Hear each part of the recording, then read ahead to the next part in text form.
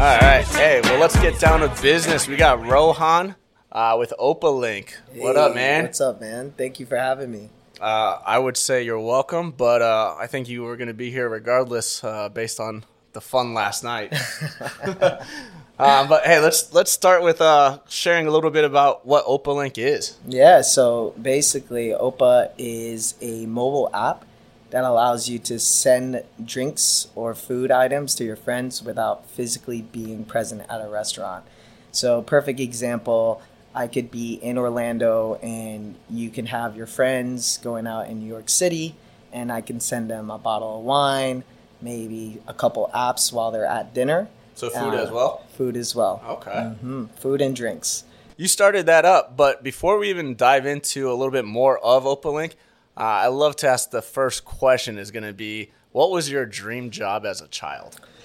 Yeah, that's a good question. I think my dream job growing up as a child was to be a spy. I grew up watching James Bond movies, and I would literally wear a suit all the time, jump around the house and pretend that I was a spy, act like I have a different disguise all the time, speak with a British accent here and there, so. Finish the rest of what you're going to say with the British accent. Oh, man, it's been too long, but, we won't go there. We got to do it. Just say, I found you. You can't hide any longer. Oh, man, I don't even want to embarrass myself and try. All right. I'll force you. And how long did that spy dream go until?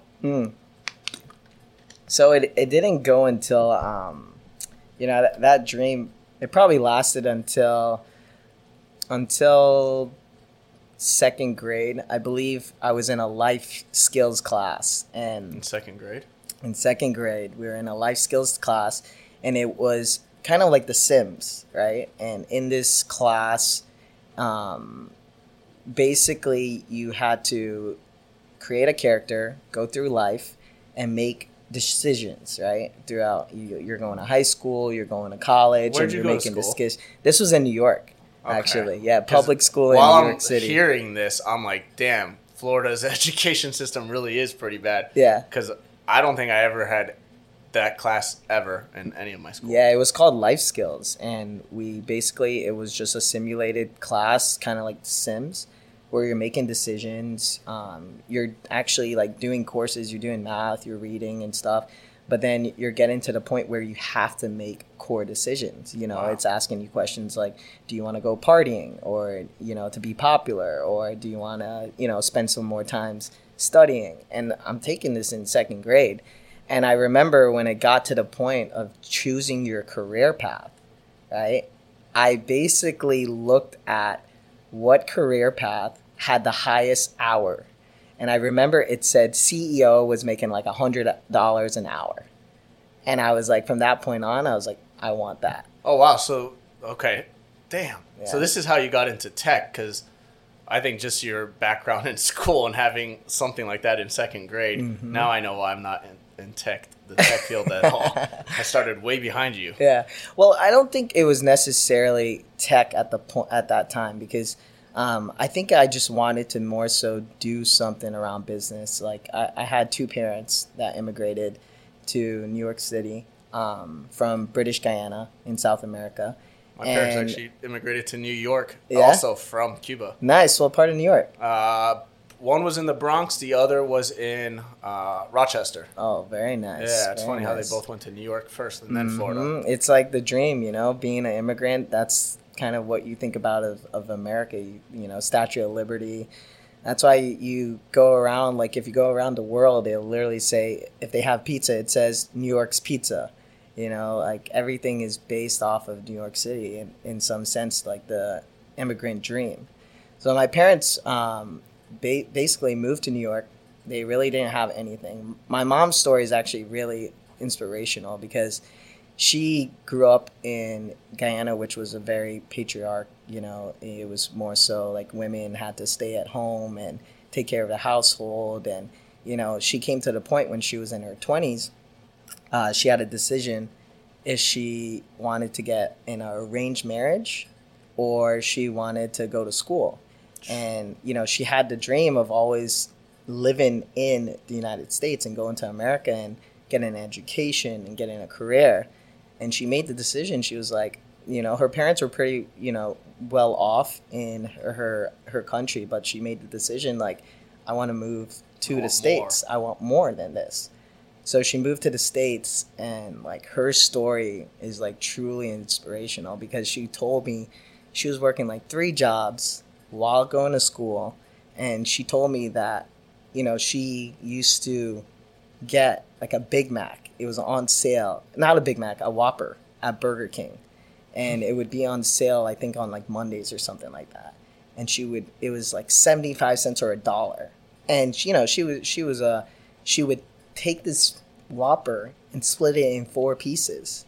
For 4 meals? For 4 meals. Wow. Like, I kid you not. Like, she told me this story, and I was like, "Are you serious?" And she was like, "Yeah." And like, like I was like, "What about your other meals?" She was like, "In the morning, I would have coffee and toast, and then at lunchtime, I would have like a, just a small like salad or something, and then dinner was that." What? And like that was what she lived on, and when she first moved to this country. How old was she then? She was in her 20s. So what's awesome is I haven't had anyone on that has one layer deeper in that, immigration with the parents as well. And a lot of my motivation came from my mom coming to the U.S. She came a little earlier, but she came from a country where she actually was sent on to the other side of the island in Cuba just because they knew that they were planning on leaving. So she was like punished to actually like go work. And this is when she was like 8 years old. Wow. She was essentially having to clean the toilets, do all like the janitor dirty work that we would think is, a tough job here. And that was what she had to do at that age. And then leaving, her dad, my grandpa, had 2 different businesses that were actually taken from Fidel. Had one taken away, started the other one taken away.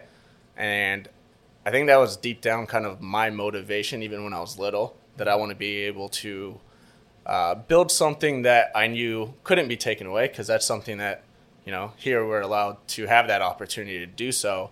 And I saw in my mom, every time I was talking about business at all, you can see her like have this sense of like, oh, like this fuck yeah, like that's my son being able to have this big dream, and actually he has the ability to follow through and be able to go through with it.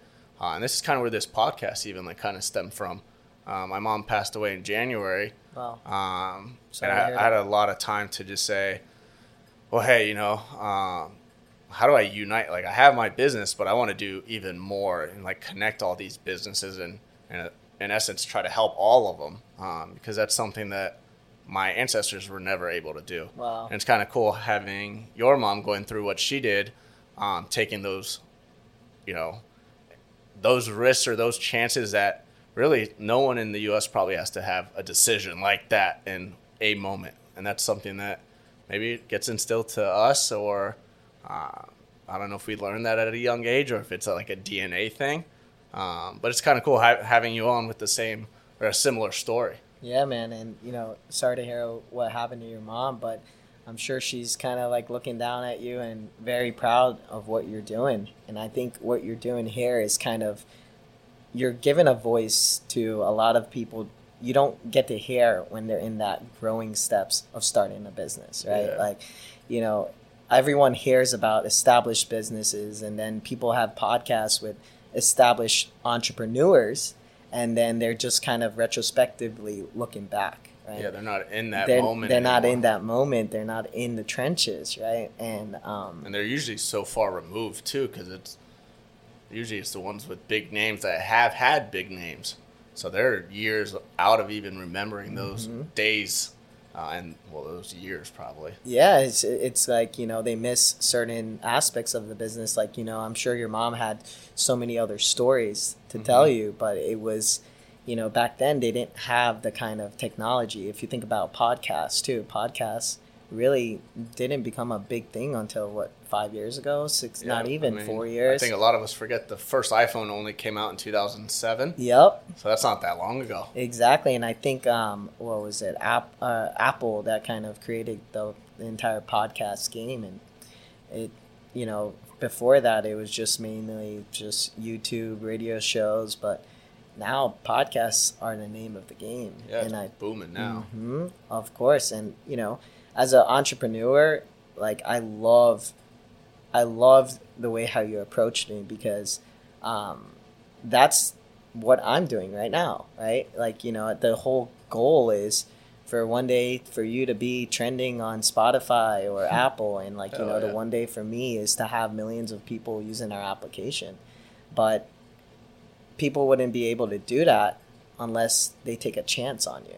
Yeah. Right? And that's why I never turn down opportunities like this. And I think, what you're doing is truly inspirational. And like I said, your mom is definitely probably very proud of you, man, because you're giving people that voice. Damn, thanks, man. That's those are words that I wouldn't have expected to ever get, really, I guess. Yeah. But podcasts, the reason why people love them so much is because they're so real, right? You have so many other social platforms out there, or like, video streaming platforms. It's not truly authentic because there's a lot of editing. There's a lot of things that go pre-planning that goes behind the scene. And like I said, like for me, I think when I did my first podcast, I didn't do as much planning as like writing things down and this and that, but I was nervous, right? And I didn't treat it well. Everyone thought I was natural on camera, but for me, I was a little nervous and I felt like I was robotic. You're like sitting crying in the corner inside. But it was also, he was located in Seattle, and I think it being over video, wasn't as real as like you and I putting a face to each other, like in person, right? That's why I don't think I don't want to do any episodes over video. No, I think it loses what I want out of this, and I don't want any questions pre-planned. I want this like as real as it gets. Yep. And you kind of see that with podcasts with these athletes now, where even when we see them during their, events, their interviews, you still only kind of know just a small piece of who these people are.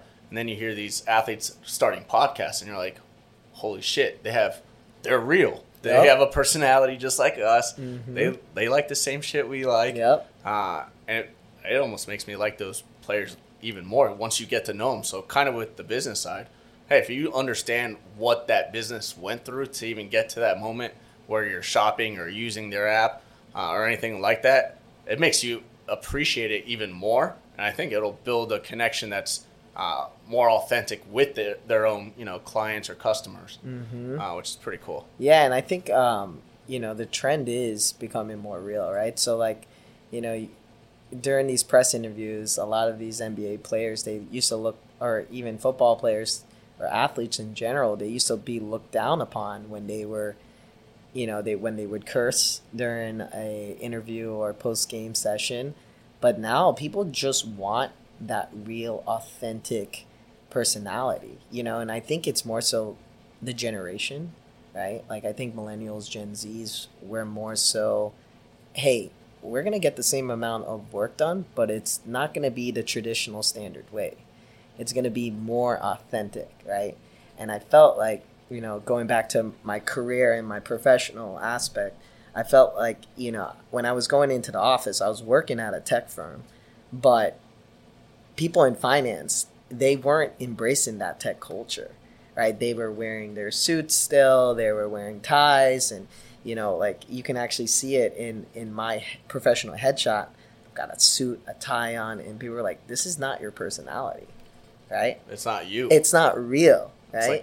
It's like a fit, like a superhero that just has to put on their costume. Oh, yeah. And, like I couldn't be honest. Like when I first started, they would immediately assume, oh, college kid, he graduated, he likes partying, he likes doing all of this, he likes, going out. So they would ask questions immediately, just assuming, right? Like this is where the assumptions get like, hey, he graduated, oh, he's probably going out partying.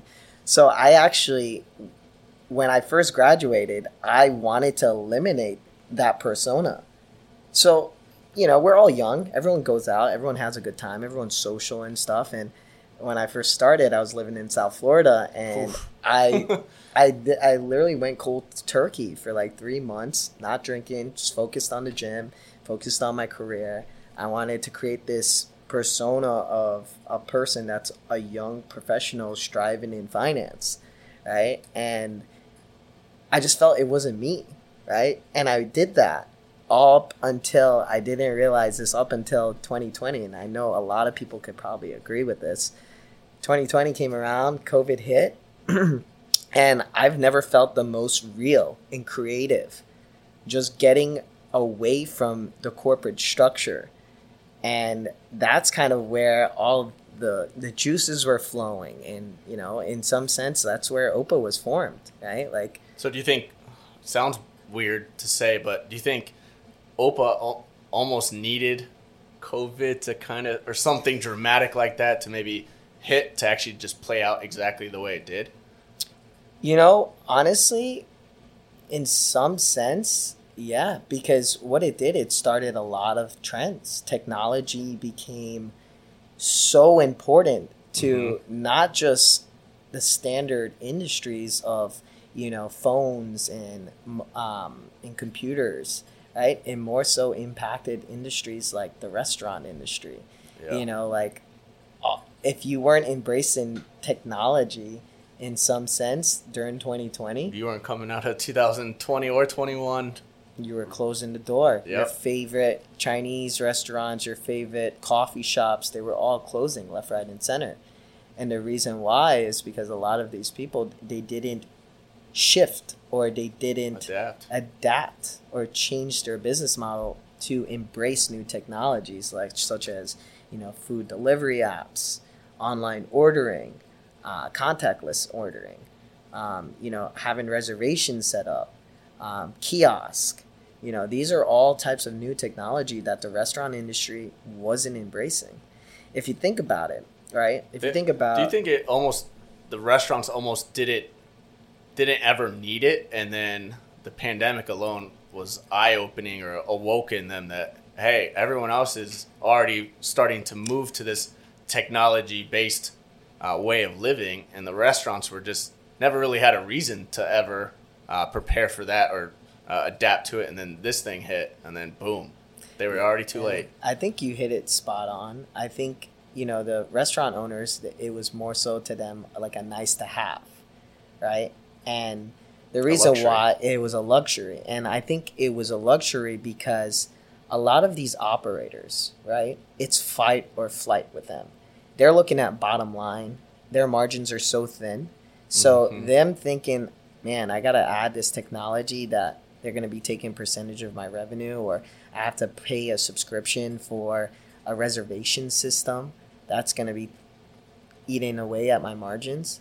You know, these operators, they were doing whatever it could, especially small business owners, right? Like mom and pop shops. They really can't afford all this subscription, and, you know, they've got to pay, they got to worry about paying their employees, and they got to worry about supply chain issues. But, you know, COVID hit, and it just showed like who was actually embracing technology, who was willing to change their entire landscape and their tech stack to adapt. It's crazy to, I mean, I guess that's business in general though, right? You almost have to go through the bad to figure out what's really good or what's really happening in society that you have to adapt or pivot to get the business going, because no business is going to be successful without doing something the people want. And then you have something like a pandemic hit where the people need a specific way of things to work, and if you're not there, then they won't even look at you. Yeah, no, and you know, in some sense, a lot these Uber Eats, DoorDash. I didn't want to say their names first, so I'm glad you brought all of these apps, these food delivery apps. They did a really good job of helping restaurants stay alive during the pandemic. Now, the downside of those food delivery apps is, you know, yes, they're bringing the experience of the restaurant to your home on premises, right? However, they come with a heavy toll, right? Yep. These food delivery apps, they're taking anywhere from 30 to 40% margin, right? Or now they're taking, I think, 40 to 50. I was gonna say, I think I've heard a couple at like 45. Yeah. So basically, in layman's term, they're basically like you spend $1 at McDonald's, right? And the food delivery applications, they're taking automatically out the door 40 cents. Mm-hmm. And that's not even on top of the fees that are that's stacked. Not even top of the fees, and that's not even taking into consideration how much you're spending on the food there. So a lot of people have this misconception that restaurant owners are the ones, or they're thinking that Uber Eats and DoorDash are the ones that are increasing the prices on the platforms, but it's actually the restaurants that set the prices, and they have to increase it. Right? Just to be able to sustain the business and stay alive. Just to be able to sustain the business. But a lot of them are finding like, hey, our sales are increasing, but our bottom line is diminishing. Mm-hmm. And we're working harder. And it's adding more,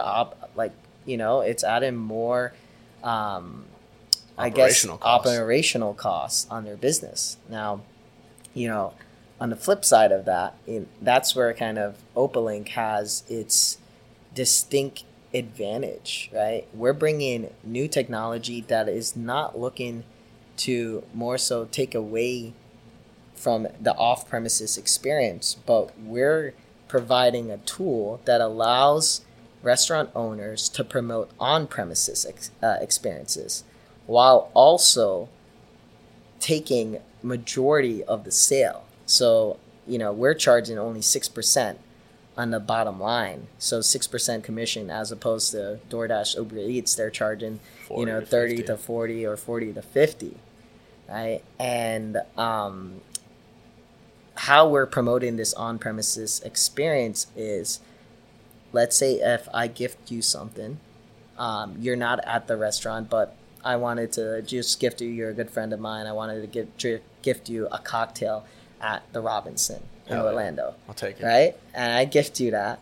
You have the ability to go in and redeem that cocktail now, or you could redeem it later.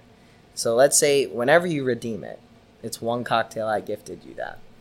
There's probably a high chance that you're going to order, a wrap to go with that cocktail or another cocktail. Yeah. And with Opa, we're actually promoting that on-premises experience, as opposed to these food delivery apps. They're promoting the off-premises experiences. Now, food delivery is not going anywhere, but in some sense, it's taken so much from the restaurant owners. It's taken away so much of their bottom line, and we're trying to put that cash back into restaurant operators, and we're trying to help them think about new creative ways on how you can actually capture the attention of Gen Zs and millennials in a fun, social way. And that's gifting their friends and family members food and drinks. So right now that we're going to be releasing, in the upcoming weeks, the feature is it's going to be gifting to a friend. So that means that your friend can be in any city, any location, and we can gift them, you can gift them items at our restaurant partners wherever they're located, right? So I can gift you a bottle of wine, I can gift you burgers, I can gift you French fries, I can gift you sushi at your favorite sushi spot. But later on, we're going to actually be releasing a cool feature that would be perfect, setting at the Robinson or Aloha or at your local lounge, where you can actually gift a stranger that also has the application. So like a location based? Yeah, so it's going to be location based. So there's a feature on our app where you can check into restaurants and let your friends know that you've checked in, and it populates on a social timeline. Think about like Venmo, right? How there's a social timeline. All of the transactions are tracked on this social timeline, right? So every time you check into a restaurant, your friends get a push notification that Pete, you just checked in at the Robinson in Orlando, and they can like, comment, and gift. Oh, wow. So once they click that gift button, it opens up the restaurant's menu, and you can go ahead and choose items, right? So at Opa, we're really focused on gifting, right? Facebook, they created the like button. Instagram created the heart button. And we really want to own that gift button, right? That interaction. Yep. Right? And if you think about it, there's actually no application out there that has social and food together. The most socially thing that you can do is eat and dine. Yeah. Whenever I meet someone new, I'm like, hey, let's grab a coffee, let's grab some dinner, let's grab lunch.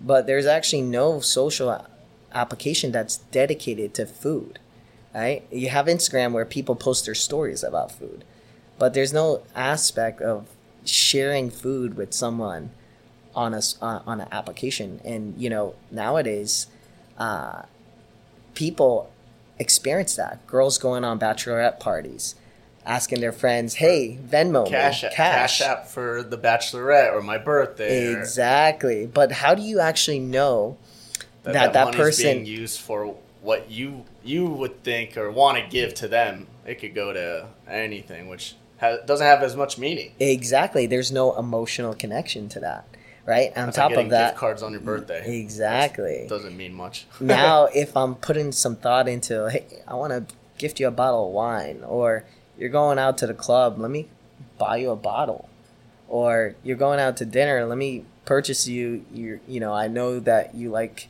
a specific roll at your local sushi spot, and there's an emotional connection to it, along with we're going to be adding an aspect where you can add a personalized message and then kind of like a 10-second video as well, so to go along with that gift. So like an actual little not just a gift, but also the presentation of the gift and some writing or something to make it even more personal. Mm-hmm. Yep. And then, with our application, we wanted to focus on the social aspect to it. Because, I've been doing a lot of time these past 2 months, studying the networking effect, right? And what the networking effect really means is, like, every business in some sense, especially technology companies, like, for example, podcasts, right? It has a networking effect. The more you post, the more viewers you have, the more now you're going to have entrepreneurs actually approaching you like, hey, how do I get on your podcast? Yep. Right? Because you have that networking effect actually built into your business model. And with Opa, my brother Teddy, he's my other co-founder. Shout out Teddy. Shout out to Teddy. So Teddy actually came up with the idea of Opa, and it started in 2020. What month?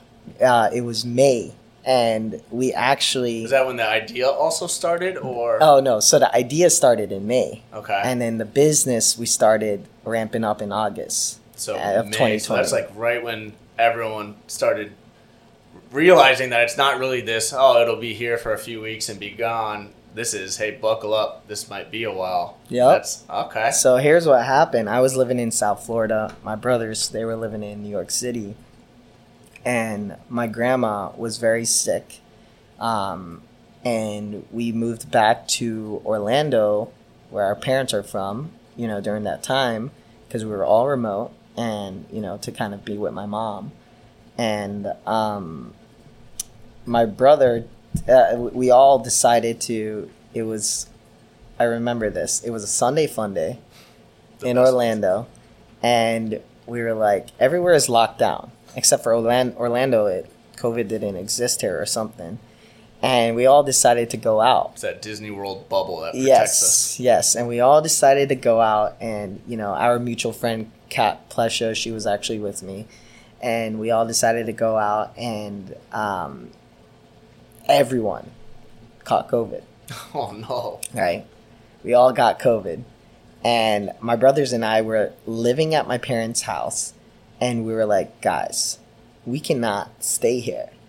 So luckily, I literally just closed on my house in Winter Park. I bought a townhome it was my first investment, and I just closed on this house, and I was like, hey guys, we can live in my townhome. But in this townhome, there was no refrigerator, there was no laundry, there was no washer, dryer, there was none of that. So right? it was a straight naked tent. We had nothing. So what we did was we grabbed 2 blow-up mattresses. We grabbed a TV, an Xbox, our laptop, our monitors, and like a couple clothes, right? And a couple pillows and blankets, and we just dipped out, right? Because we didn't know how to contain COVID. My dad's diabetic, so we were like, he's prone to, different, like, COVID will affect him differently. And we just moved into this townhome together, right? And this is why I was saying, like, I think my creativity kind of sparked back, because when we were kids, we were always so creative, right? We were always so imaginative. And I haven't lived with my brothers in, like, probably since high school, right? And we're now finally back under the same roof. Feels like a kid again. Feels like a kid. We were playing basketball in the evenings. We were playing video games. And it's like a summer camp for adults. Exactly, man. And we were all working remote, like, during the daytime. So, what were you doing then for work? I was working at Citrix as well. Yeah, I was doing finance at Citrix. And so I have to make the announcement. I'm gonna say it. So you quit officially. Today was your last day with them. Today was my last day. I actually put my 2 weeks in 3 weeks ago. But they asked me to stay an extra week, and I was nice enough. Because they knew you were going to be on the podcast, so they wanted the last day to be today. That's so awesome of them. Shout out Citrix. That's right, man. Today's my last day, and, I actually made a vouch to my mom, and I was like, hey, I'm probably never going to work for another person.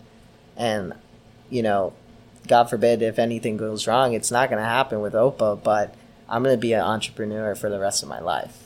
Look at the perfect timing that you're actually on the show, having your first day where you're 100% working for yourself. Yep. And, I've got my uniform on. I'm not wearing a tie and a suit.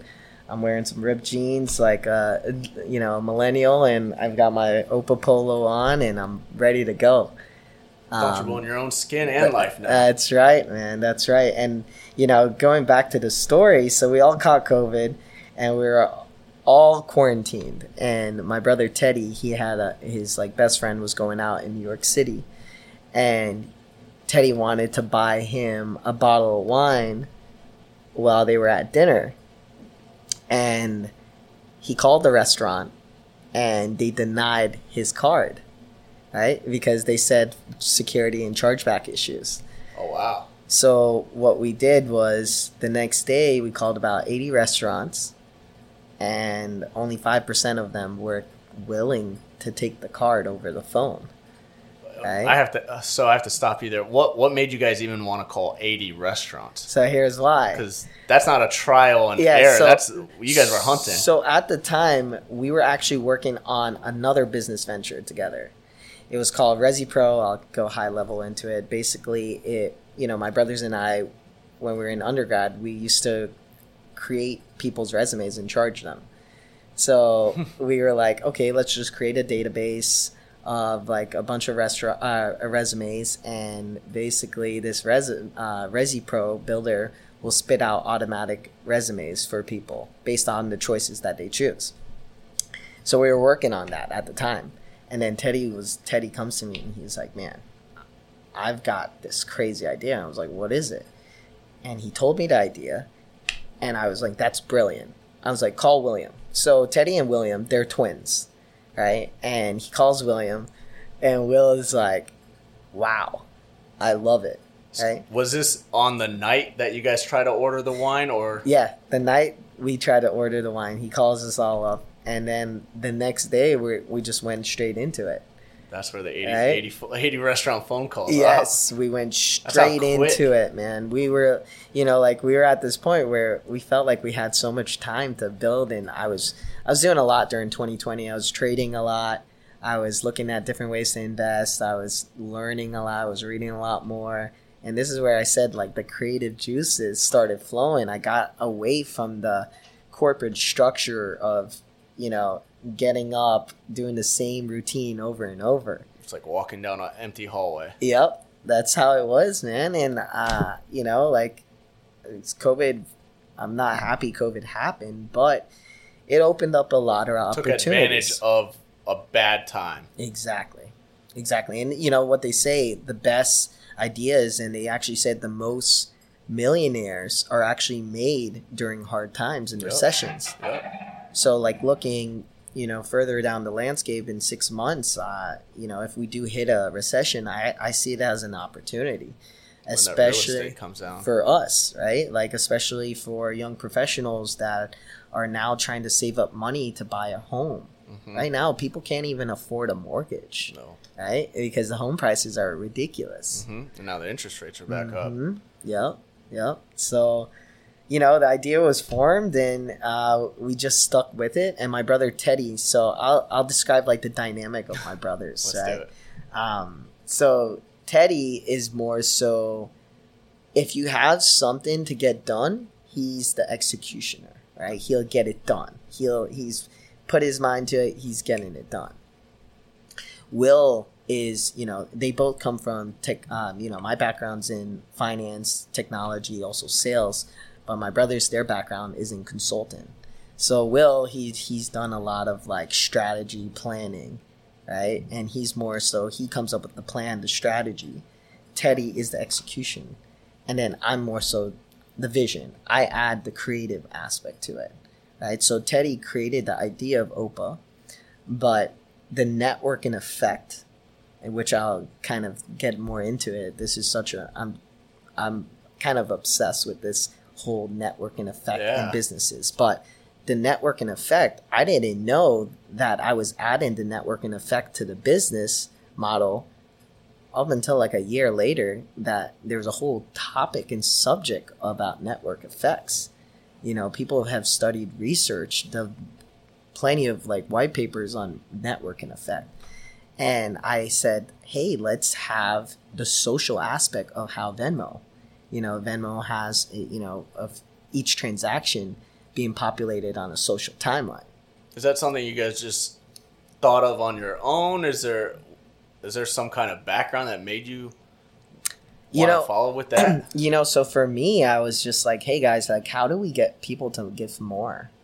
Right. And, the number one way how you can get people to give more, it's that positive feedback loop. Right. So for example, when people post on social media, like Instagram, like whether it's going to the gym, or they post nice cars, or they post their food, right? Other people are commenting on their post, and they're getting that positive feedback loop. And that what makes you want to post more, right? That reassurance, that motivation to just keep doing what's getting liked. Exactly. Literally. So I was like, let's add a social aspect to this application where, if I gifted you something, right? If I gifted you something, okay, that's more so private. You can, we're going to have a feature on the app where you can make it private if you don't want other people to see your transaction and stuff. But how do you actually tap into the viral effect of peer-to-peer gifting, right? And, Venmo actually did a really good job with this. I think they were the first ones to do it and do it successfully. People were going on Venmo to not just pay their friends back or request a gift or request money. They were actually going there to look at the tea. Yeah. Right? See who people are Venmoing. What are they Venmoing each other for? Like, Venmo added the emoji. Yeah, man. And I know that was truly successful because that captivated my mind when I was in college. I would spend time going on Venmo and seeing who's Venmoing each other without even knowing. And I was like, hey, let's add that. So this is where the networking effect comes into play. So let's say if I gifted you something, that populates. Rohan gifted Pete a cocktail at the Robinson. Both of our friends can see who's gifting. And when we launch the app, we're going to have a discover mode for basically everyone on the app around the world or around a search feature. So think about like Venmo, how you can filter on just your friends, or you can filter on like everyone. Yeah.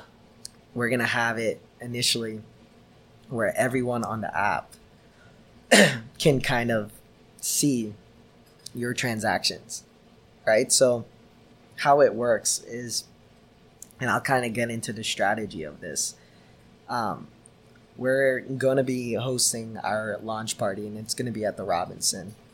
And we're going to invite people, and we're going to give them a free cocktail to gift their friend. And when they gift their friend, it's going to populate on this social timeline. Now you're going to see people in Orlando that you don't know gifting on this social timeline. You'll see their name. You'll see their social profile. And from this point on, you'll be able to add them as a friend or gift them an item at the Robinson. Now, to give you like a basis of like networking effect, and I keep saying this word, but I'll tell you the story of Tinder and how Tinder first did a successful launch. And this kind of influenced me to come up with a strategy just like Tinder. So Tinder, when they first launched, it was one of the most successful launches for social applications in history. So what they did was... When did they roll out? I want to say Tinder came out in like 2012. Okay. Right? So these guys, they went to... They weren't even going to USC, but they went to the local college, USC, and they targeted college fraternity, and they looked for the most social guy on campus, right? Like, the face guy. Yeah, right? yeah. And they went to the face guy and they said, hey, we're gonna host a party for you, like your birthday party. And we're gonna get a mansion, and we're gonna provide everything, and all the liquor, all the booze, food, all of that. You just need to invite all your friends. So what they did This guy was... probably thought it was a scam or something. He was like, wow. Okay. Like if you're a college kid, you hear free liquor and someone's hosting your party, you're like, sign me up. Yeah. Right? So they hosted the party, and they had security guards at every door. And in order for you to get into the party, you just had to do one thing. It was download the Tinder app. Right? So a total of 300 people downloaded Tinder that day. Now, you may not think that, 300, that's minuscule compared to, how many users are on Tinder now. I think they're like, I don't know, I don't want to quote, but like, I think they're probably like 100 mil. Yeah, I was or gonna say probably even more. But this sparked something called a subatomic network effect. So subatomic networking effect is the bare minimum networking effect you need to spark growth. What? Okay. Right? So how this worked was when people went to the party, they weren't using the app. But when they went home the next day, they wanted to see all the people that were at the party. Oh, so wow. they went on the app and they saw the utility of the app. Now they were like, I can match with people on this app, right? It was at the time it was like guy and girl, like it didn't matter. Yeah. You just became friends with them on there. So it was less of a dating thing. It was just more of a connection. Yeah, a connection thing. Yeah. So then this caught fire, right? And these kids, and it was I think when they launched this Tinder, it was around the fall time, and they had crazy amount of growth. Like at USC, people were using it, people were matching with people were messaging people, and they were like, crap, like it's winter break. What are we gonna do when all these college kids are gone? We're not gonna get any utilization, any active use. It's gonna go down. So they were preparing for doomsday. But what had happened was, all of these college kids, they went home and they told all of their friends from home. And it spread like wildfire. And they had the greatest increase that December to January because of the subatomic effect. Those 300 people downloaded the app, and it was the bare minimum that they needed for their application to take off. Now, Facebook, Mark Zuckerberg created a hypothesis. He said that once you add 7 friends, you will become a user forever. Uber said once you use the app once, you'll be a Uber forever, right? And for Opa, at the time, I look back at it retrospectively a year and a half ago, I wasn't even thinking like this, but I was just like, hey, how would I utilize this app a lot more? Yeah.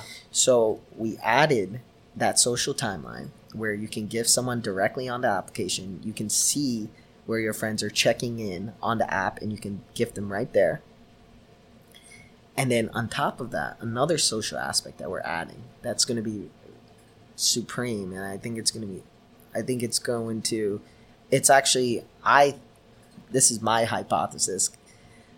I think this is going to be the number one way our app is going to grow, and it's going to keep growing, is the gift to a stranger feature that we're going to be launching in hopefully in the fall. I was going to say that earlier.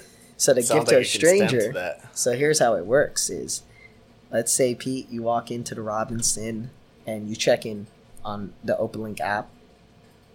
You can actually go on something called Discover Mode, and you can see who else is checked in on the OpaLink app.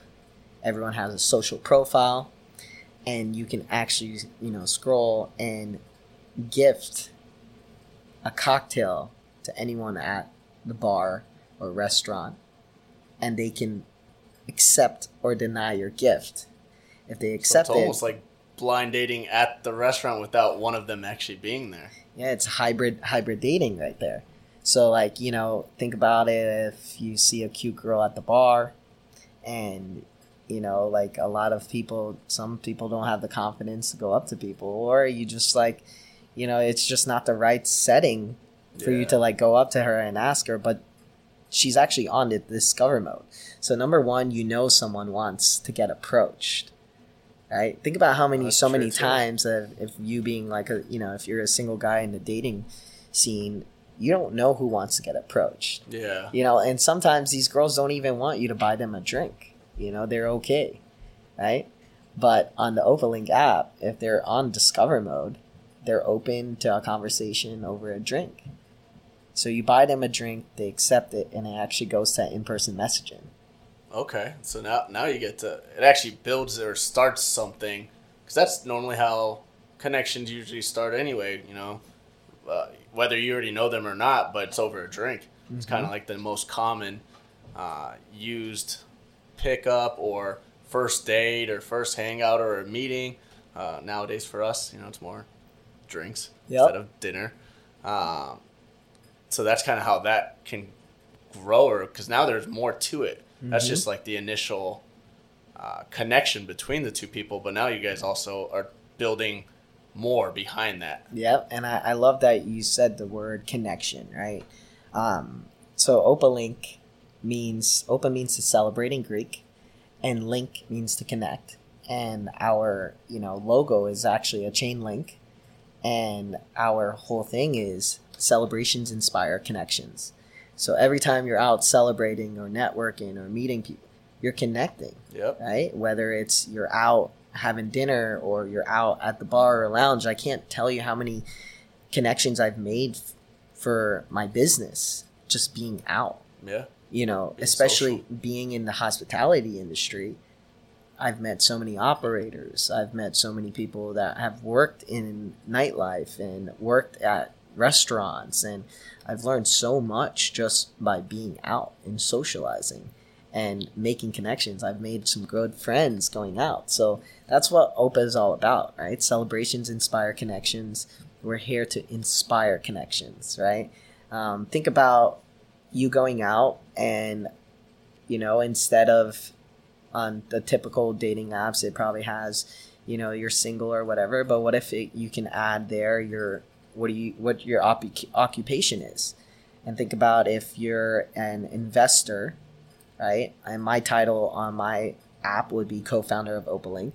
But think about if there's an investor that also has the OpaLink app, and he walks into a restaurant and he wants to see who else is checked in there, and he sees co-founder of OpaLink, and he wants to connect and just figure out what the heck is OpaLink, right? And he sends you a drink, and then you accept it, or it can be a woman or whatever, and you begin messaging them, and you have a conversation there. So it's like more than just dating. Yeah. Right? It's just inspiring that human connection. And it's almost, you even see like the little trends of going through drive-thrus and just paying for the Starbucks for someone behind, even if it's just out of a kindness. The whole time I'm thinking of it, it's like every once in a while, you're like, hey, I want to give back to someone and just kind of make their day. Some random person out of the blue, but, it's one of those things that you feel good about making someone else's day. And, something like that, you're just like, hey, let me see who's in X, Y, or Z place because it's one of my favorite places. And boom, here's a little drink, here's a little gift. That person got something from someone random, which usually, I think that's a good feeling to get. Like, hey, someone actually took the time out of their day to buy me a drink, and they don't even know me. Yeah. And that alone is just there's more to it than even just dating or business. I think there's even like that giving back to each other. Yeah, and it's funny that like if you think about it, what's happening there? It's peer to peer, right? It's that peer to peer interaction, and the P2P industry has a CAGR of growing at like 40%, right? And if you think about it, my brother Teddy, he actually worked for Robinhood, and I think it was like a year into us working on OPA, and their chief product officer at Robinhood announced that they were actually launching gifting crypto and gifting stocks, right? And she described gifting as an analog reaction, right? So the main selling point of how she was talking about gifting and peer-to-peer interactions, right? Gifting of stock, gifting of crypto, is I can gift you 5 shares of Apple, right? And let's say if you've never traded before in your life because it was intimidating, or you really didn't have the capital. But if someone gifted you that, you're gonna want to learn about those 5 shares of Apple. Yeah. You're gonna want to learn more about investing because now you're in sense an investor. Yeah. Right? So it's that recommendation that she was really harping on, like, hey, this can be a spark to actually get more people to invest, right? Because it'll spark a curiosity. Now it gets them past that initial fear phase, which, even with kind of this with the entrepreneurs, kind of like, hey, if someone already maybe helped me take that leap or did it for me, all of a sudden it's like, well, now I'm already in, so yep. What else? Yep. And to bring it back to OPA, let's say if you've never, I'm just assuming this, never had Indian food, right? And you love Indian food, perfect. But let's say if you never had Indian food because maybe you think it's too spicy, or you've just never had it, right? And some people are a little intimidated on trying something new, right? But maybe they'll be willing to try something new if it's on someone else's dime. Yeah. Right? So I can People always say the best things are the free things. Yes, that's right. So if I gifted you a chicken tikka masala and you've never had that before, you're probably going to be more than likely to try that out because it's free food. Yeah. And you'll go in, redeem it, and then check other things out on their menu. Yeah, because people some people don't want to try anything at all, but a lot of it is a lot of people don't want to spend money to chance lose it for it to just not be what they like. Mm-hmm. And when it's free, that's why they do free samples at grocery stores. That's right. It's the hook. Yep, it's that hook that catches you. It's that one last thing. Yep. Wow, and a big thing. It's almost going back all the way to the start, but one of my favorite things that I've already heard you talk about was compared to the Uber Eats or the Dine. I don't even know all those apps because I stopped using them, but it's so focused on just the users or the customers, and it does hurt the businesses. Where on what you're doing is supporting both. It's, hey, we're supporting the people and the peer-to-peer, but we're also making sure that it's only helping businesses and not hurting them, which is the big thing on why I stopped using Uber Eats is, yeah, it's beneficial for me, but I know what is the back-end pain for the business. And obviously, I don't want to support something that's also hurting a business because that's how our society runs. Yeah, and for us, like our main priority, if it's going to be our restaurant operators. It's going to make sure that they have a smooth, beautiful, well-designed marketing tool to grow their business, right? Then the number one aspect that we're doing for these for our restaurant partners is we're increasing their total available market. So essentially what that means is, you're gaining a customer in New York City that you could have never had being a brick and mortar in Orlando. Yeah. Right? Because, you have family and friends all across the world and they're able to gift you something at your local coffee shop or local restaurant here in Orlando. Yeah. Number two is we're increasing on-premises experiences. So your foot traffic, a lot of restaurants, because of COVID, consumers were so used to these food delivery applications that they weren't even filling up restaurants anymore. Yeah. So think about as a restaurant owner where you're prioritizing the experience and you have that pride and joy of like, this is my storefront. I've put so much into it. I've put so much into, and we were talking about this earlier. A lot of operators, they're focusing on the overall experience. Yeah. Right? The smell. That's what people want now. The vibe, the Instagrammable pictures that people can take. Yeah. Right? And I think that's what Opa's mainly focused on. We're focused on getting people back out to the restaurants.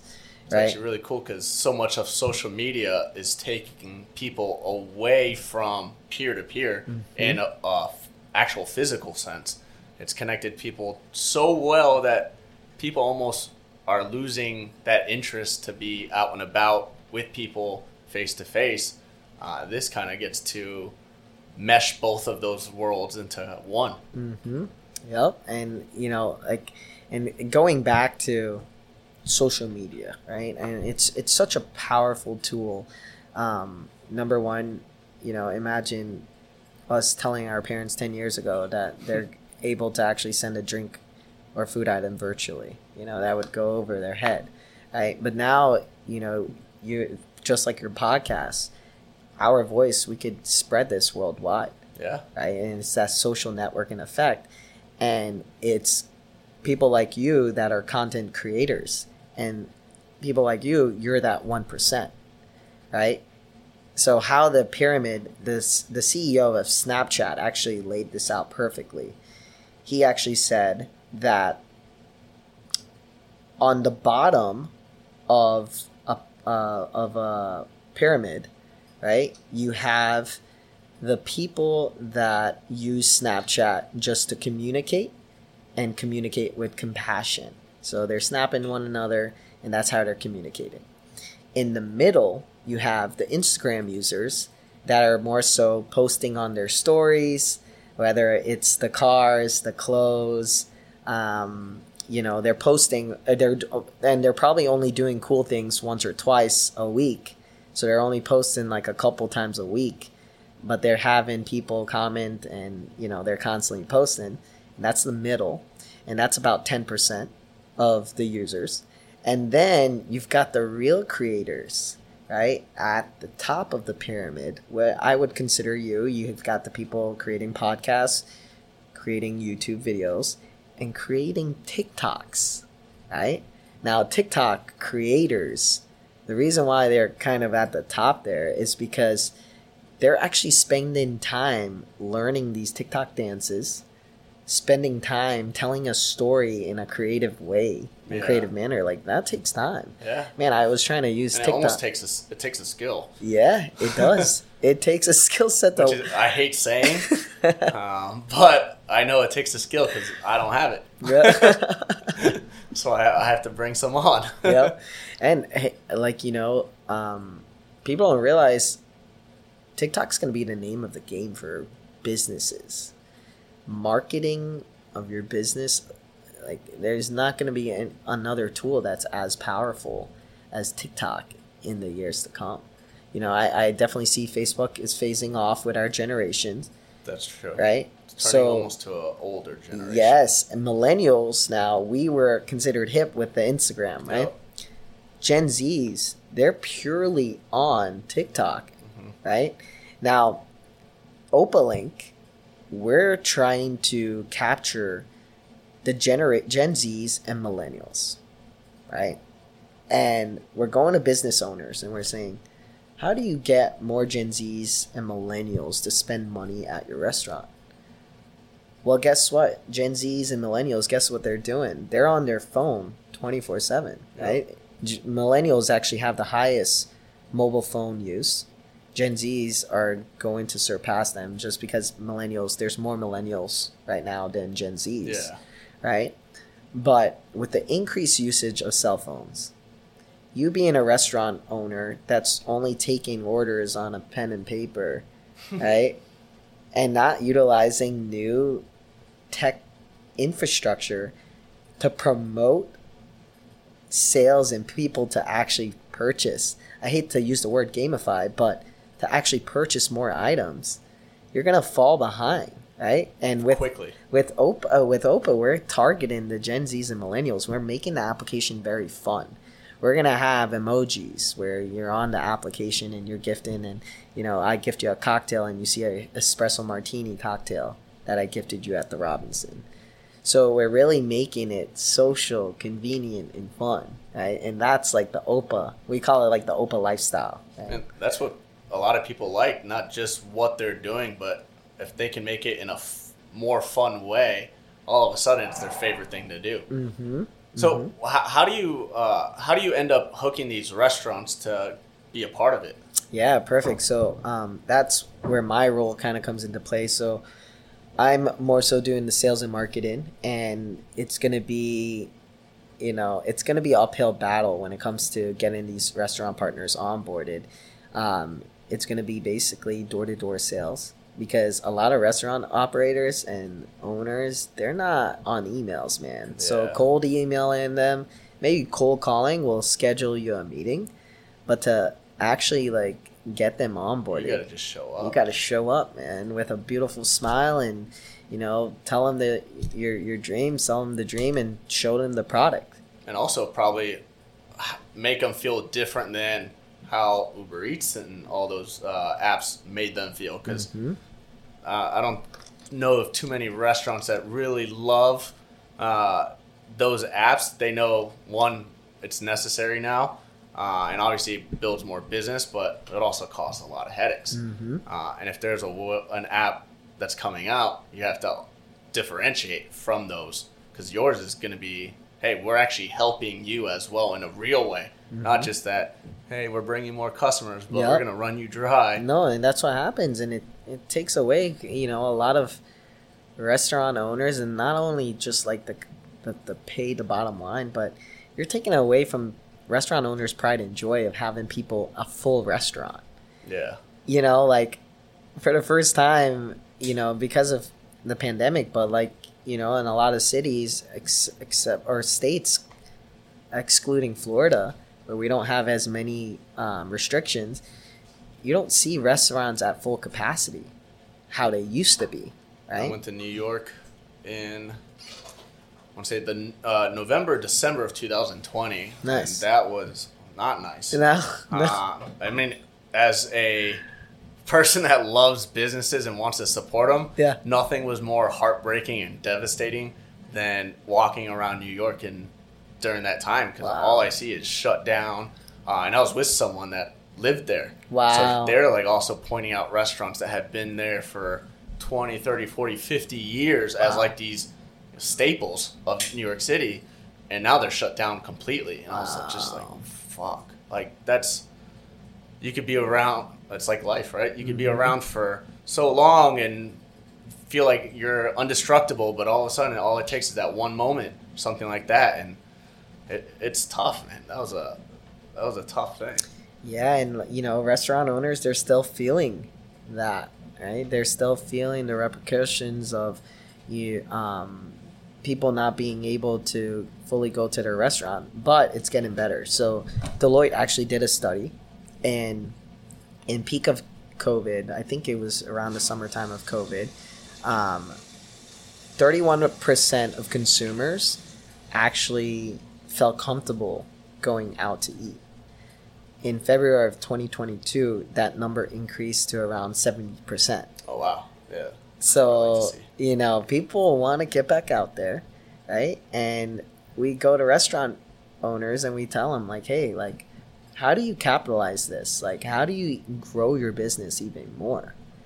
And with Opa, I honestly think Opa is going to be the new standard of dining. It's going to be that new virtual dining, and if you want to, it's going to be that new way of connecting with people. It goes back to the over Sims. food and drinks. Yeah, that Sims thing in second grade. Yep, this is it. That was it, man. I looked at it and I saw that CEO made the highest hourly rate, and I was like, that's what I want to be. And what's cool about it is it's almost like, hey, COVID hurt in such a big way in a certain aspect or a certain way, and then now everyone wants, like, they've been locked in cages kind of vibe feel, and they want to go back out. Mm-hmm. But now a lot of people lost a little bit of that social comfortability, because some of them were locked down for a year longer, at least held back, and then now being stuck that far removed, all of a sudden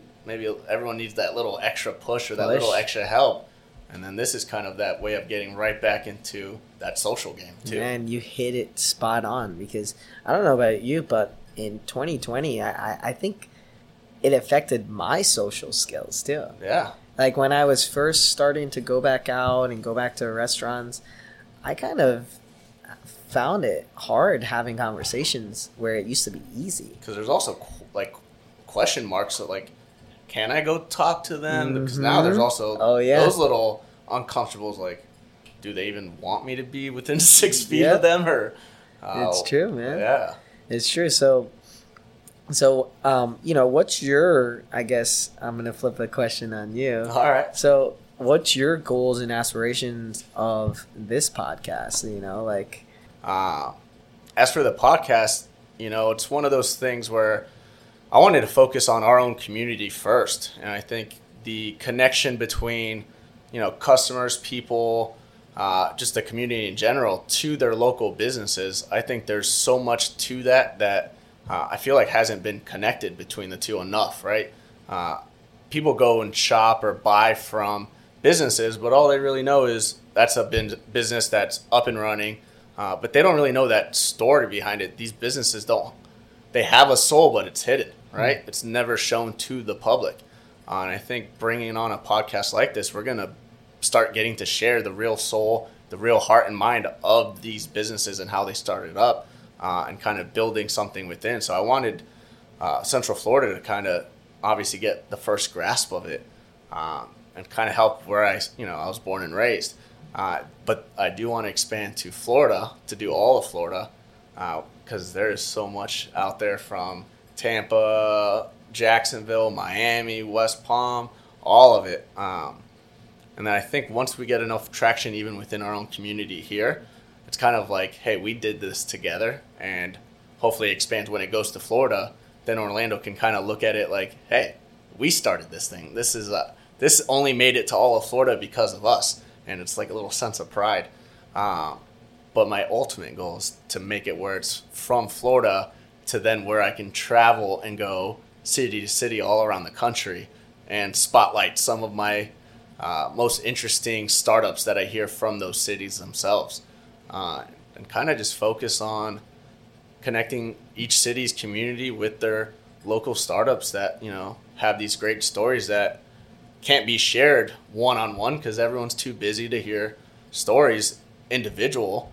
And if I can give a platform for them to share their whole story and everyone gets to hear, I think there's kind of like with Opa, it builds a connection that we're maybe missing. And I think that's something that I find always important because, people come and go, but when you build real connections to things, those are the ones that normally stay around. Yeah, no, I love that. And you know what? I'm excited to listen about your journey as well with your co-founder of your business. And, I get excited. The number one way that keeps me motivated to keep going are those stories. Yeah. Right? It's like, hey, I've been through that. And wow, they've been through this and even worse. And they were actually able to recover and rebound and get to that next level. It's so easy starting up something as crazy as a business and then feeling like you're only visioning your own movie, right? So everything feels like this is the worst that could happen or this is the most difficult obstacle. And then you start hearing about other people going through their journeys and then you're like, holy shit, maybe I had it a little more easy than I thought. And then it almost gives you extra motivation because it's like, damn, if these entrepreneurs can get through worse, maybe I wasn't even going through that much, but I think I already went through the worst that could happen to me. Yeah.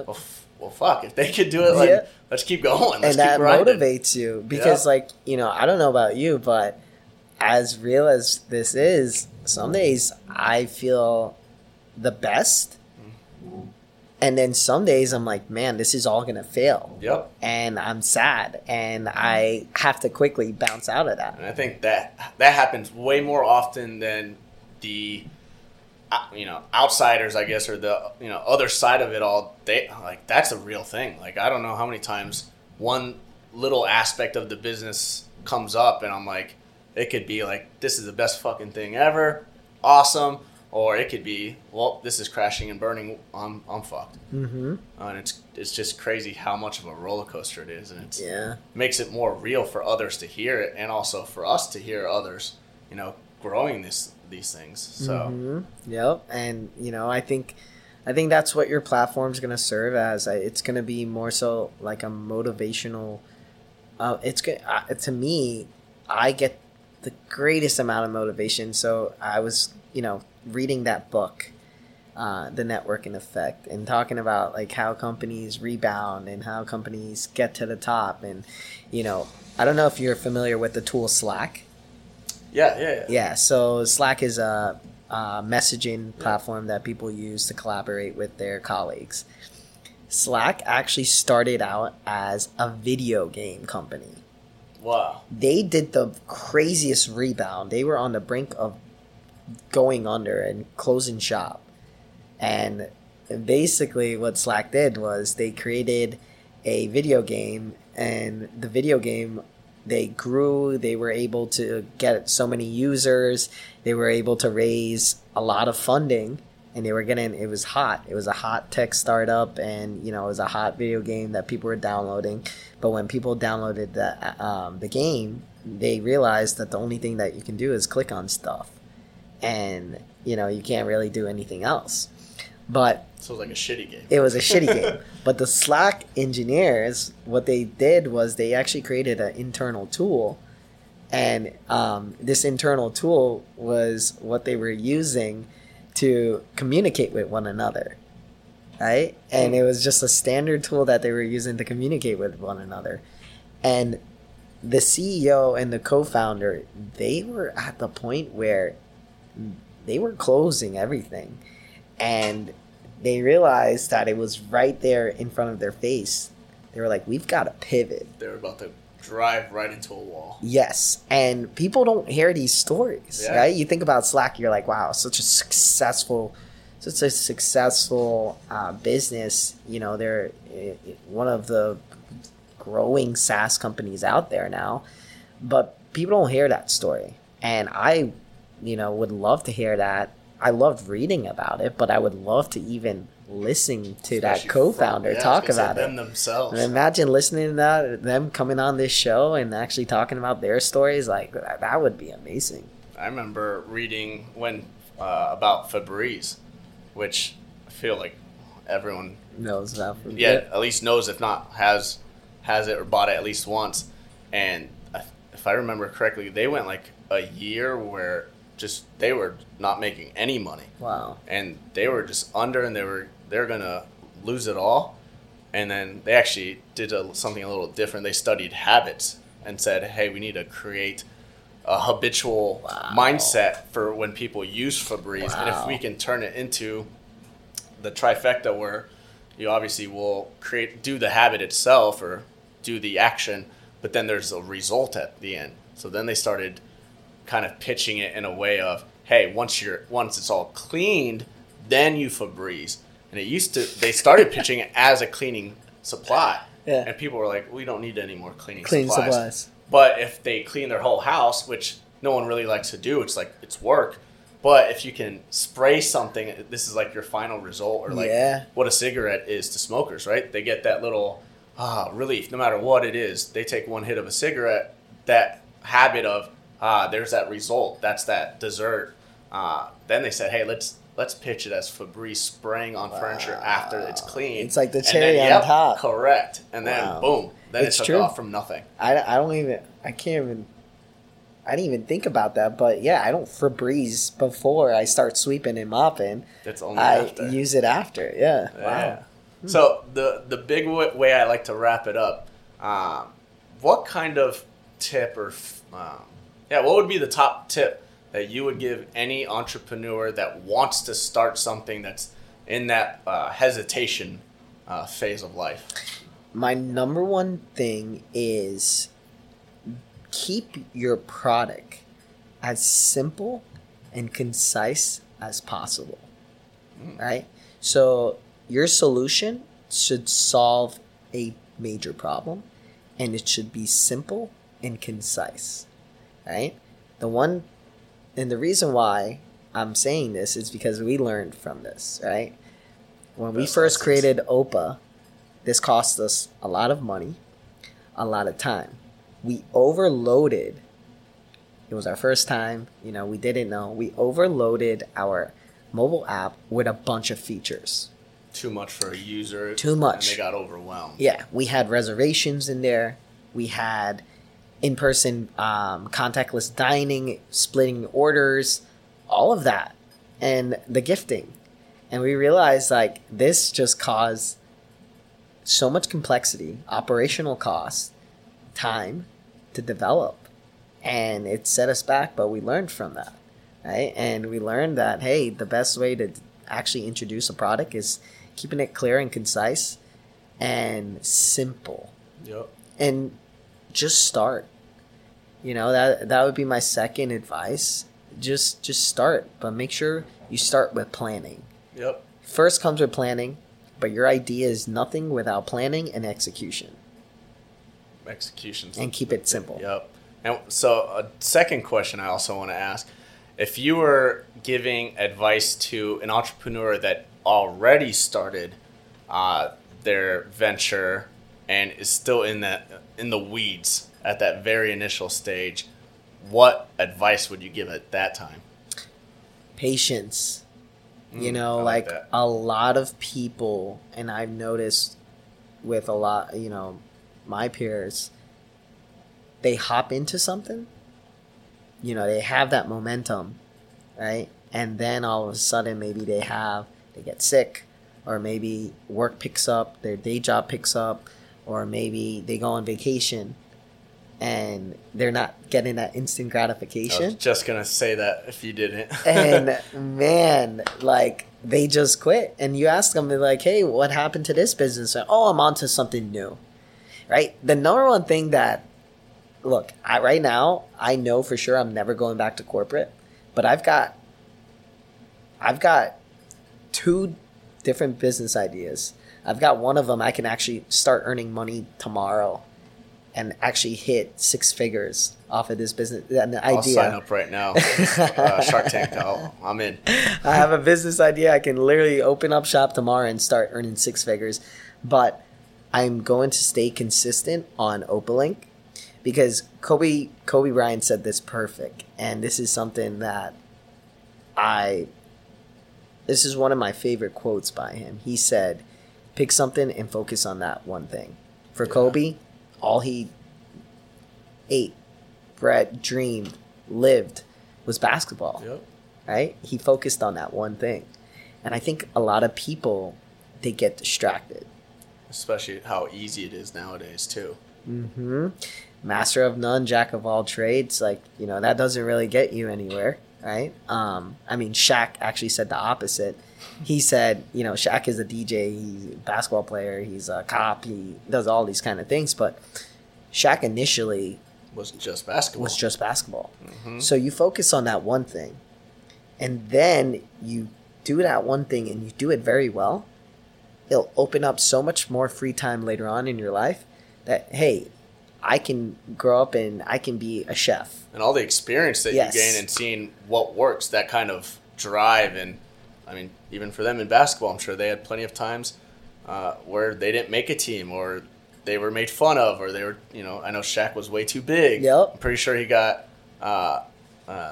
he didn't make the team his first year in high school. Mm-hmm. And I think Michael Jordan the same way. Mm-hmm. I think he was cut in high school as well. And then that's also life, and then that's also business starting it up.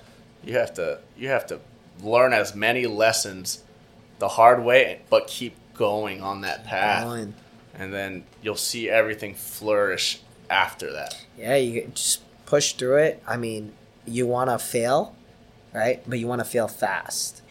Right? Fail, learn, and move forward. Fail, learn, move forward. And keep that a repeated cycle. But you want to fail quick. Yep. Right? Like you want to test your assumptions and your hypothesis quick. Yep. You don't want to wait on things. And, that's kind of why, like now I planned, we executed on that plan, and I made a plan to exit strategy of my 9-to-5 job, which I was completely blessed with. It helped us bootstrap the business initially, get it going. But I planned for this exact moment, even to be on this podcast. Maybe this was even a little better than even expected. That's right. For both of us. I think that's awesome. That's right. Well, hey, man, thanks for coming on. I actually, I'm going to give a little kudos to you as well because I thought this might be one of my hardest episodes because me and my tech world, we don't exist in the same universe. So to have such a cool story and mind kind of speaking with you, was by far one of my favorites. So thanks for coming on, man. Thank you. And I really appreciate you having me here, and it was super comfortable. I'm just getting used to podcasts as well. And, my favorite podcast at the time was Robin Hood Snacks, and they always said the best one yet. So they actually rebranded to the best one yet. But I think this is my favorite podcast so far. That's dope. Well, thanks, the man. best one yet. Before we go, though, give a little shout out to everyone with your Instagram. Make sure you give your app so everyone can start downloading it. Yes, sir. So it's OpaLink app on Instagram, TikTok, YouTube, Facebook, and we will be launching soon. So please follow our social media for information about our launch and upcoming launch in Orlando. We're actually going to be launching at the Robinson. And yeah, we're excited. Well, shoot us an invite and a drink. Yes. And then we'll be there. Alrighty. All right, man. Well, hey, thanks, bud.